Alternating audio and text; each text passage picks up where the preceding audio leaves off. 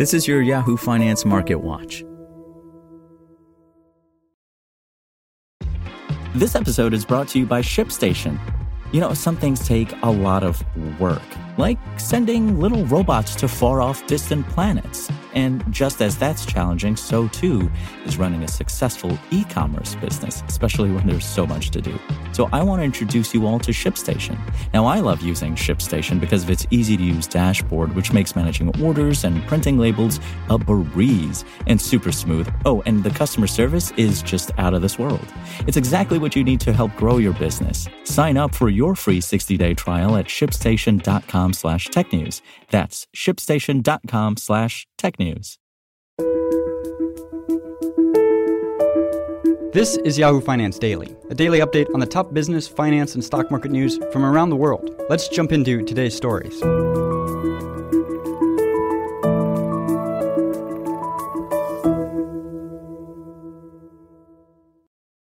Investors this week are set to eye a number of economic data prints, including an update on the Federal Reserve's preferred measure of inflation, Personal Consumption Expenditures, or PCE. Corporate events will include Amazon's annual shopping extravaganza. This week's inflation report from the U.S. Bureau of Economic Analysis on PCE will take on additional significance after the Fed upgraded its forecast on inflation for this year and next. The Fed's updated median outlook for inflation suggests core PCE, which excludes volatile food and energy prices, will rise by 3.0% this year and by 2.1% in 2022, with both forecasts up from the 2.2% and 2.0% respectively the central bank saw previously in March. The upwardly revised outlook came following a plethora of reports chronicling the surge in demand for both inputs and end consumer goods amid the U.S. economic recovery. The central bank's new forecast for inflation also coincided with an upgraded outlook on U.S. economic growth, with the Fed now seeing real gross domestic product, or GDP, rising by 7.0% this year versus the 6.5% growth rate seen previously. And the Fed also suggested it may raise interest rates twice by the end of 2023, with the moves, if realized, to help stave off a sustained and unchecked surge in inflation. Still, a number of Fed officials, including Fed Chair Jerome Powell, have clung to the notion that the multi-decade high surges in inflation seen so far this spring will ultimately prove transitory. And indeed, many of the categories that saw the biggest price increases, like autos, airfares, and gas, are those most closely pointing to a temporary surge in reopening-related demand spikes. Much of the rise in inflation in major advanced economies from March to May has reflected the fact that prices fell in the same period a year ago. Simon McAdam, senior global economist for Capital Economics, wrote in a note. That said, depending on how you measure it, almost half of the jump in inflation in the U.S. and U.K. over the past 3 months has reflected a genuine pickup in inflation. For the most part, base effects are unlikely to be a significant driver of inflation in the year ahead. But these points have only somewhat taken the edge off the jarringly quick rises in inflation seen recently. Core consumer prices, excluding food and energy, surged in May by 3.8% from a year ago, or by the most since 1992. And producer prices, excluding food, energy, and trade, rocketed by a record 5.3% year-on-year.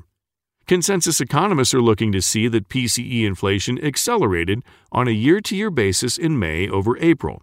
Friday's report will likely show a 3.9% jump in overall PCE over last year, up from April's 3.6% rise, according to Bloomberg consensus data. That would mark the fastest annual rise in PCE inflation since 2008. Core PCE is expected to climb 3.4% year-on-year after a 3.1% increase in April, with the expected rate of change set to mark the fastest jump since 1992. The strength of price pressures owing to the supply-demand imbalance in commodities far exceeded even the wildest of inflation forecasters' imagination, Bank of America economist Michelle Meyer wrote in a note. However, the shortages coupled with the rebound in beaten-down travel-related components amid the reopening in the economy largely reflect transitory price pressures. As our new U.S. transitory inflation meter reveals, transitory inflation is now at historically elevated levels.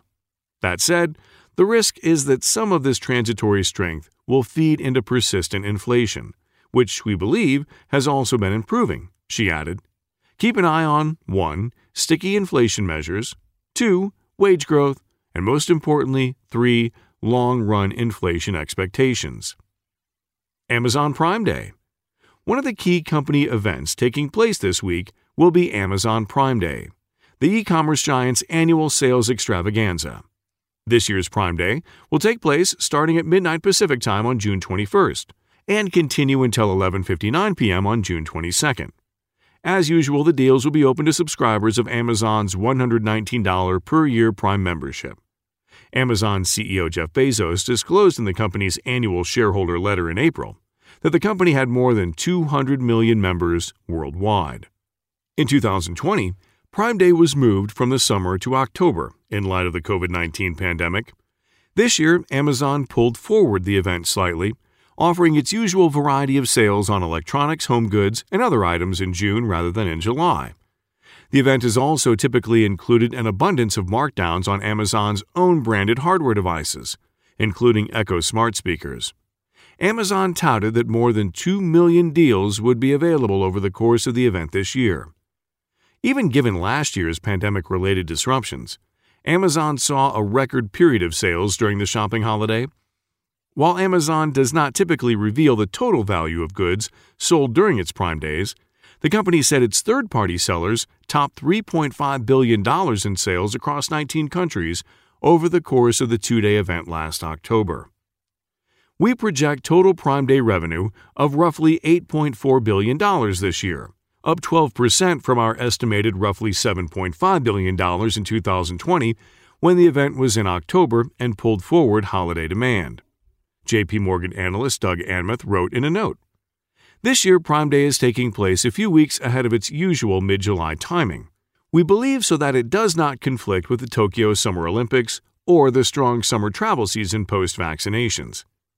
Other firms have placed bets on an even bigger Prime Day, with Adobe estimated consumer spending during the event could top $11 billion. Adobe also estimated the last Prime Day in October brought in $10.4 billion over the two-day event. For the Amazon consumer and investor community, one possible update to keep an eye on in the coming months is a potential increase in the cost of a Prime membership, which at least some Wall Street analysts suggest may be coming. We believe the pandemic may have delayed a Prime price increase in 2020, and that could now come over the next few quarters to offset incremental costs of Prime one-day shipping, Amazon Fresh, Whole Foods free shipping, and ongoing FC or fulfillment center expansion, Anmuth said. He estimated an Amazon Prime subscription is worth about $1,000 per year to consumers, compared to the $119 the company charges customers for the annual membership. And that confers benefits including free shipping, grocery discounts, and access to Amazon Prime Video. Shares of Amazon have risen more than 7% so far in 2021 to date, underperforming against the S&P 500's about 11% rise. To see the full economic calendar for this week, visit yahoofinance.com. For more live coverage of business, finance, and stock market news, please visit yahoofinance.com. We'll be back tomorrow morning with your daily update. So until then, thanks for listening.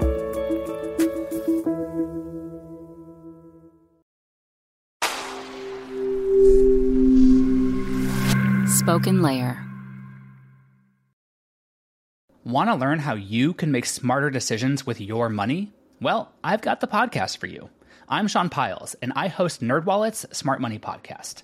Our show features our team of nerds, personal finance experts in credit cards, banking, investing, and more. And they'll help you make the most of your money while cutting through the clutter and misinformation in today's world of personal finance. You'll get clarity on strategies to help you build your wealth, invest wisely, shop for financial products, and plan for major life events. Listen to NerdWallet's Smart Money Podcast wherever you get your podcasts.